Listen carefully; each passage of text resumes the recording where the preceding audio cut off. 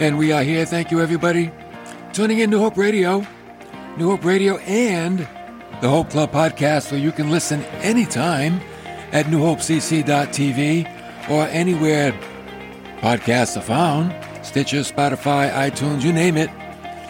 All you got to do is plug in the Hope Club podcast, and we'll be there for you.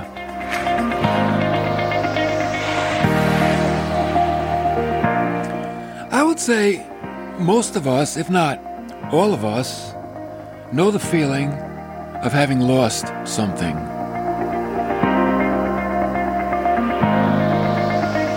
Maybe it was a favorite possession. I remember years ago when I was a little kid, I lost a ring at the beach. I was just a little kid, 8, 9 years old. My father made it, or he had it made. He was in World War II. He was in Africa. A guy made it out of silver, and it had the head of a mercury dime on top of it. He gave it to me. I lost it. I felt bad then, and I still feel bad today. Maybe you lost a needed article. How about like a ticket? Did you ever lose a plane ticket, bus ticket, ticket to get into an event? That doesn't feel too good either. Then there's a terrible feeling of losing a person. None of these are good feelings. None of them at all. The feeling of losing something is not a good feeling. Can you imagine how God felt, or how God feels when he sees people that are lost? And they're just going about the wrong way. And he loves these people very much. Oh, yes, he does. Well, he talks about that. In Luke chapter 15, God talks about that through Jesus. And he told, matter of fact, in Luke 15, Jesus told 3 short stories, parables, about lost things. And why does Jesus talk about lost things? Because they're very important to God. That's why. And I'm going to speak about one of those today. Lost sheep. Why did Jesus talk about sheep? I mean, here he is. He's trying to bring salvation to the world, right? And what does he do? He talks about sheep. What's he talking about sheep for? This is why. Because the sheep economy back in early Palestine, it did 2 things. It provided for the needs of the people, and it communicates the heart of God. So people could relate to a story about sheep. And Jesus is going to talk about good shepherding. Oh yeah. Luke 15 verse 3. Now I'm sure you might be familiar with the story, but let's revisit it. And let's get some freshness from the story. Here's what he said. What man among you, if he has 100 sheep and has lost one of them, does not leave the 99 out in the open pasture and go after the one which is lost until he finds it? And then when he finds it, he lays it on his shoulders, rejoicing. You notice he doesn't drag it home. He doesn't put a rope around its neck and drag it home through the dirt. No, he carries it. And when he comes home, he calls together his friends and his neighbors, and he says to them, "Oh, rejoice with me. I found my sheep which was lost." Now, in order to appreciate the shepherd's emotions, let's learn a few things about sheep. Did you know Abel was the first shepherd? He did what was right, and it cost him his life. Wow. That's something we need to remember. Sometimes doing the right thing will cost you something. So we can either blend in with the evil of the world, or we can stand strong, pay the price of doing the right thing. Secondly, the first sacrifice mentioned in the Bible had to do with the sheep, when God provided for Adam and Eve. Thirdly, the first sin committed outside the garden had to do with sheep and a shepherd, when Cain slew Abel. All sheep related. Fourthly, the promise of salvation had to do with the sheep. Think about it. All the way through the Old Testament, sheep were sacrificed as a picture of the coming Christ. And the spiritual warfare had begun following the promise of God that he would send a deliverer, a lamb slain for the sins of the world. Now a few things about sheep. They provided wool for clothing, milk for drinking, meat for eating, horns for containers and even instruments. Once the Israelites settled down in the promised land, it was difficult to put sheep out to pasture because originally they were what? Nomads. Nomads are travelers, right? So as they moved through the wilderness, there was always fresh grass, fresh pastures for the sheep. But now they settled down in the land of promise. So they had to do something different. A shepherd then would be hired to pasture the sheep for the whole village. The shepherd would let the sheep feed on the grain that was left after the harvest. And then when that was gone, he would lead them out into pastures under the hot sun. Oh, and he had to be sure that there was also plenty of water available as well. Sheep only drank from still water. Did you know that? They didn't drink from rivers, rushing rivers. No, they didn't like that. That's why they didn't go whitewater rafting. They didn't like moving water. They liked still water. Sometimes a well would be sought out, and they would get the water from the well and pour it into a trough.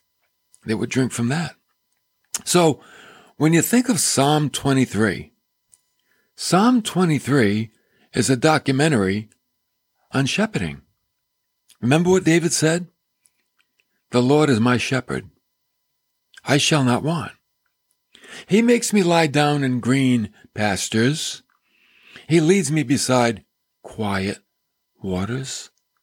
You see, he had to go find those pastures to take care of the sheep. He restores my soul. He guides me in the paths of righteousness. For his name's sake, we're going to see that the reputation of the shepherd was vital to the shepherd. It was vital. He couldn't afford to lose a sheep that belonged to someone else. His job was on the line. His reputation was on the line. Even though I walk through the valley of the shadow of death, I fear no evil. You know why? For you are with me. My shepherd is with me. So David understood, oh yeah, being a shepherd himself. To write that psalm came from the shepherd's heart that he possessed. And being a man with a heart after God, he was able to put the two together. And that's why we have Psalm 23. The shepherd also provided protection against predators, lions, bears, jackals. Oh, they liked sheep meat. They liked to eat, feed on the sheep. So you know what David said?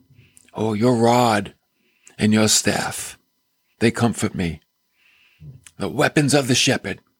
He knows he's protected. That's why he stays near the shepherd. He's got those weapons. He'll beat off those animals. He's not afraid. Oh, no. He said, you prepare a table before me in the presence of my enemies, and you have anointed my head with oil, and my cup, it's overflowing. Now, question. If the shepherd had 100 sheep and one wandered away, why wasn't he satisfied with the 99? Why? Because every sheep was valuable. That's why. Everyone. And like I said, his reputation as a shepherd was at stake. Remember, the villagers hired shepherds to watch their flock. And they'd bring them out and take care of them. Who would hire him if he couldn't keep the sheep safe? If he had a reputation of losing sheep, he'd be out of work. No one would want him. So he'd have to go after that one and do whatever it took. Bring him back. Now, question. What does this have to do with you and me? I mean, we're talking about a story 2,000 years ago. We don't raise sheep. We just go to the store and we buy lamb chops. So what does this have to do with us? I'm going to tell you what it has to do with us. Everything Jesus teaches has to do with us. Everything. When Jesus teaches something, it has to do with you and with me. So that's why he said in verse 6, when the shepherd comes home, he calls together his friends and his neighbors, and he says to them, "Oh, rejoice with me. I have found my sheep, which was lost." And Jesus is saying, I am a good shepherd. I can be trusted. He wants people to see, as the shepherd was to the sheep, he is to his followers, to his people.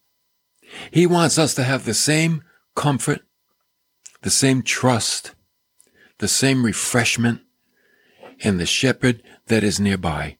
So Jesus is using a natural illustration to teach a spiritual truth. That's a parable. A natural illustration that people can identify with and say, oh yeah, I know what that's all about. And whether he talked about fishing or farming or shepherding or baking bread or sowing seed, people knew. They connected. Oh yeah, I know Jesus. I bake bread. I fish. I farm. I shepherd. So he wants to connect them and then tell them a divine truth about God. So that's why he says in verse 7 of Luke 15, I tell you that in the same way, just like the shepherd and the friends rejoice when the lost sheep is brought home, I tell you, in the same way, there'll be more joy in heaven over one sinner who repents than over 99 righteous persons who need no repentance.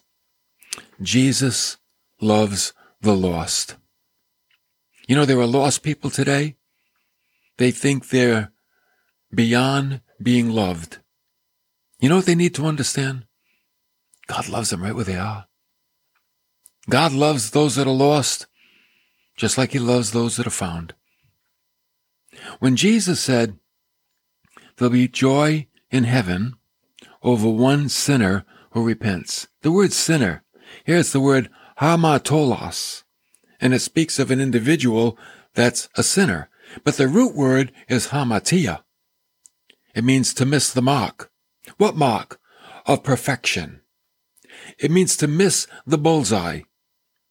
If you're shooting at a bullseye, at a target, and you don't hit the bullseye perfectly, and you miss it, you're outside the bullseye, that's hamatia. You miss the mark. That's a sinner.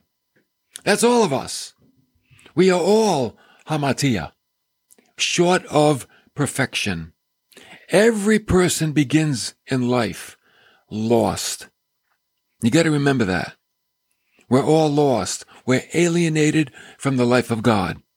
So the sheep that Jesus is talking about is you and me and everyone else. It's all people. That's what he's talking about. And he wants them to understand that Jesus Christ is the good shepherd. And not only does he look for lost sheep, he lays down his life for the sheep. That's exactly what he did, isn't it? Oh yeah. That's just what he did. Now let's review Psalm 23 and see what Christ provides as our good shepherd. He provides rest. He makes you lie down in green pastures. That's the natural application. But for us, you know what it is? Oh, it's what we need. The rest of the soul. Come to me, all you who are weary and heavy laden. You're burdened down. You can't take it anymore. I will give you rest. You're stressed out. Come to me. I will give you rest. He provides refreshment. He leads you beside quiet waters so you can drink. And you know what he does? He refreshes our soul. You know, if you want your soul to be refreshed, and who doesn't? I know I do. You come to Jesus. You just come. And if you don't, he'll come looking for you. Because he wants you to drink living waters. Oh, he wants you to come alive. Stop drinking that stale stuff. You're drinking that swamp water all the time. And it's not helping you. You're sticking your head in the swamp of the world. And you come up, and it stinketh. And the Lord's got fresh water for you. That'll really satisfy. See, only God can satisfy our spiritual thirst. And he provides security. Oh, yeah. His rod and his staff, they offer comfort. See, when the sheep see the shepherd, and he's got that shepherd stick, they know he's got weapons. And they're protected. That's why they like to stay close. And we've got to realize our protection is in Christ. Our soul is protected. It's sealed by the Holy Spirit. It's marked out as belonging to God. And it will get to heaven. Guaranteed. It will get to heaven. There is protection. There is security. God offers us eternal security. You know that? You know how many believers go through life and they don't know that their salvation is secure? That's a sad thing, because they're missing out on the joy of salvation, thinking that it depends on them. If faith got you saved and it was a work of God, then keeping you saved is also a work of God. God doesn't say, okay, I will save you, but it's up to you to maintain it. That'll never happen. Because we can't. We can't maintain it. One proud look, boom, gone. Lost. Because that's an abomination. A proud look. Did you know that? That's a sin. So God says, I will do for you and I will keep you. And he fellowships when you know what? When you're surrounded by enemies and surrounded by opposition. What did David say? You provide a table for me in the midst of my enemies. He can still be at rest. You can be surrounded by lions and jackals and bears, and yet have sweet fellowship with God. Do you know that God is bigger than anything that you can face that opposes you? How big is your God anyway? Can he fit in your back pocket, or does he command the universe? God is bigger than you think. He provides rescue. When you escape, he comes looking. The eyes of the Lord go to and fro throughout the whole earth, looking for people whose heart is strong toward him. And if you've fallen away, he'll come looking. If you truly belong to him, he'll come looking. But God loves all the lost. Whosoever believes can be saved. That's what he tells us. And then when he brings you back, there's rejoicing. It's a celebration. He throws a party. He doesn't condemn you. You know, when the prodigal son came home, the father didn't condemn the son. He didn't say, I told you so. Go to the barn. That the son would have been happy to go to the barn and be a hired hand. The father said, no, you're my son. Let's celebrate because he was lost and now he's found. He was dead. Now he's alive. It's my son. We're going to have a party. God does not condemn. God does not condemn his people. I want you to think today about how vast the love of God is. It's deeper than the ocean. It's higher than the heaven. It's wider than the horizon. You cannot exhaust the love of God, and it is there for you.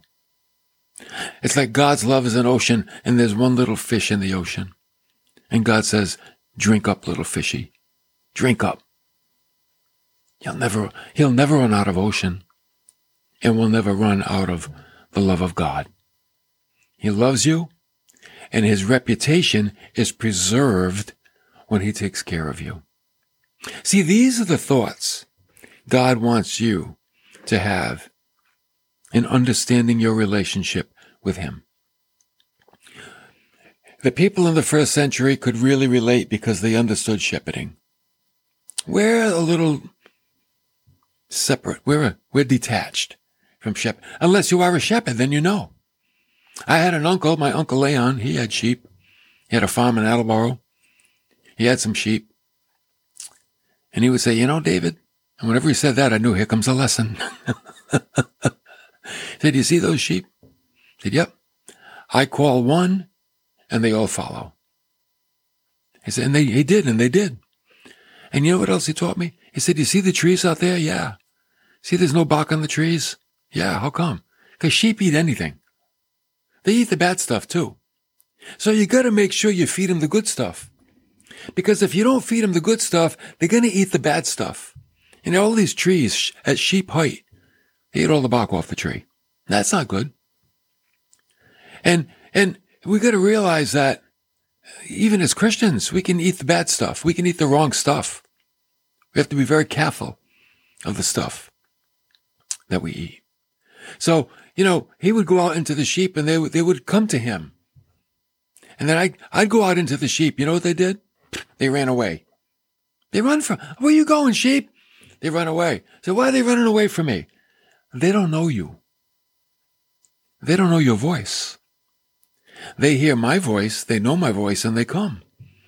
They hear yours and they run because you're a stranger and they will not follow. Didn't Jesus say that? I think he did.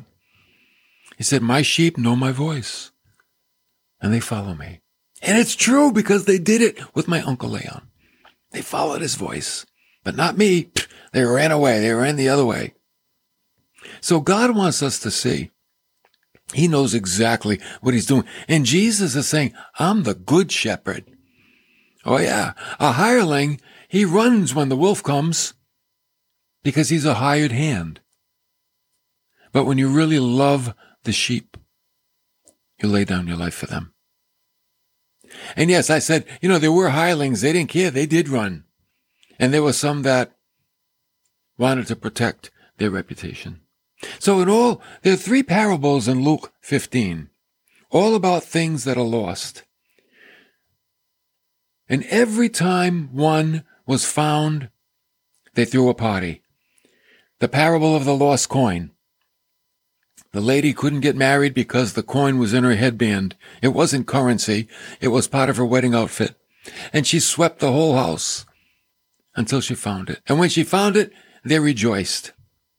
The lost son, when he came home, killed the fatted calf, put a ring on his finger, shoes on his feet, and a robe on his shoulders, because now he's back. And the lost sheep, let's celebrate. Let's have a party. God celebrates the return of the lost. He wants people to know, man, don't think you've crossed the line and you can't come back. You can come back. God wants you to come back. He's waiting for you to come back. That's how deep his love is. It's agape love. It's unconditional, sacrificial love. Human love is very conditional. We have a marred love of God. We're going to see that coming up this Sunday. Our love is marred. It fails. It falls short. But God's love, perfect. His love is perfect. And what he's trying to do, he's trying to restore us back to living in that perfect love. Because in that love, we'll have security. Oh, yes, we will. We'll have refreshment. We'll have satisfaction. We'll have comfort. Oh, we'll have all the things that we need and all the things that God wants us to have when we're in that perfect love. So I want you to really think deeply about God's love for you and Jesus, the good, the ultimate shepherd, the best shepherd there ever was. Next time we're together, we're going to talk about stumbling blocks. Oh, how dangerous. You know what stumbling blocks are? Things that can trip us up. Oh, they come in all shapes and sizes. Some, they look good Some, they sound good. We got to be so careful. Because if you stumble over something, you know what happens when you stumble, right? It breaks your momentum. It's embarrassing. It can be humiliating. It can be dangerous. It can cause injury. Oh, stumbling? We got to be on our guard. So I hope you can join me next time as we talk about the stumbling blocks that can be placed in our lives, and there's nothing good that comes from them. There's always an evil and disastrous outcome. Oh yeah, there always is. So I hope you can join me next time.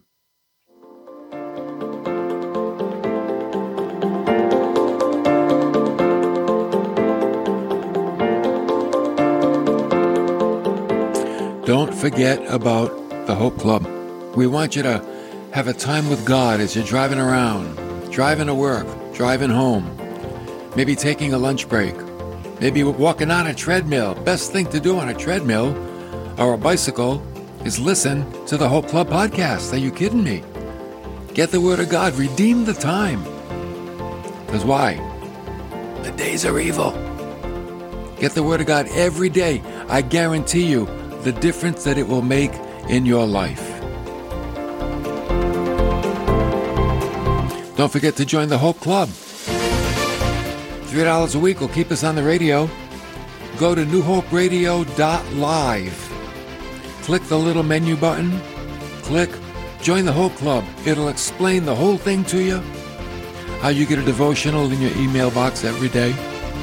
And you can just cough up $3 a week. If you could do that to help us with our radio bill, we appreciate that. So we're kind of helping each other as well. Okay? Thank you for coming along. Tell a friend about New Hope Radio and about the Hope Club podcast. And I'll see you tomorrow as we talk about stumbling blocks.